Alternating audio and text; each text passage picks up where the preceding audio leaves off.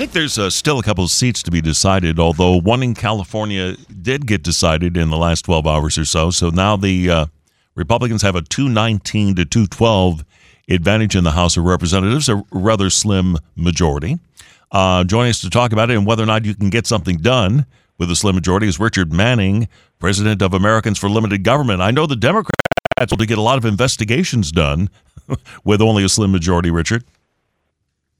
Yeah, they did a good job of investigating everything and setting up special commissions and basically using their power to harass their political opponents.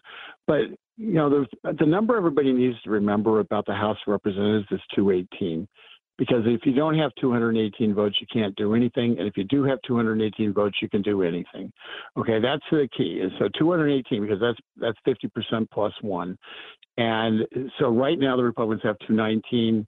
I think they'll get to 220, 221, which means they'll have a 3 or 4 vote majority.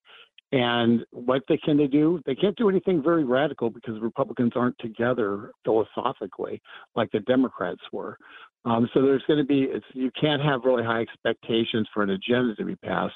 But I think what you can expect is for Joe Biden's agenda to be likely dramatically watered down, if not killed in its entirety. What would you expect to see happen? I would think the one thing, or the first thing that probably all of them can agree upon, is not funding these 86,000 IRS agents that they want to add. And that's the one thing that the House has over all other branches of government. They're the ones who are in charge of the purse strings. Yeah, that's a great example of something that they should be able to pull together to do. And what it would require is during the funding process, and we're going to have a battle over that in December with the lame duck Congress. But in the funding process, this new Congress will have the capacity to say, no, we're not funding that. And the challenge is to get a funding bill passed, you not only have to get it through the House, you also have to get through the Senate, where you need to get 60 votes, and currently the most the Democrats will have is 51, and you have to have a president sign it. So, you know, battles like that become kind of existential threats where they claim we're going to shut down the government and everything, and it gets kind of, you know, Washington, D.C. gets weird about that, where the rest of the country really doesn't care.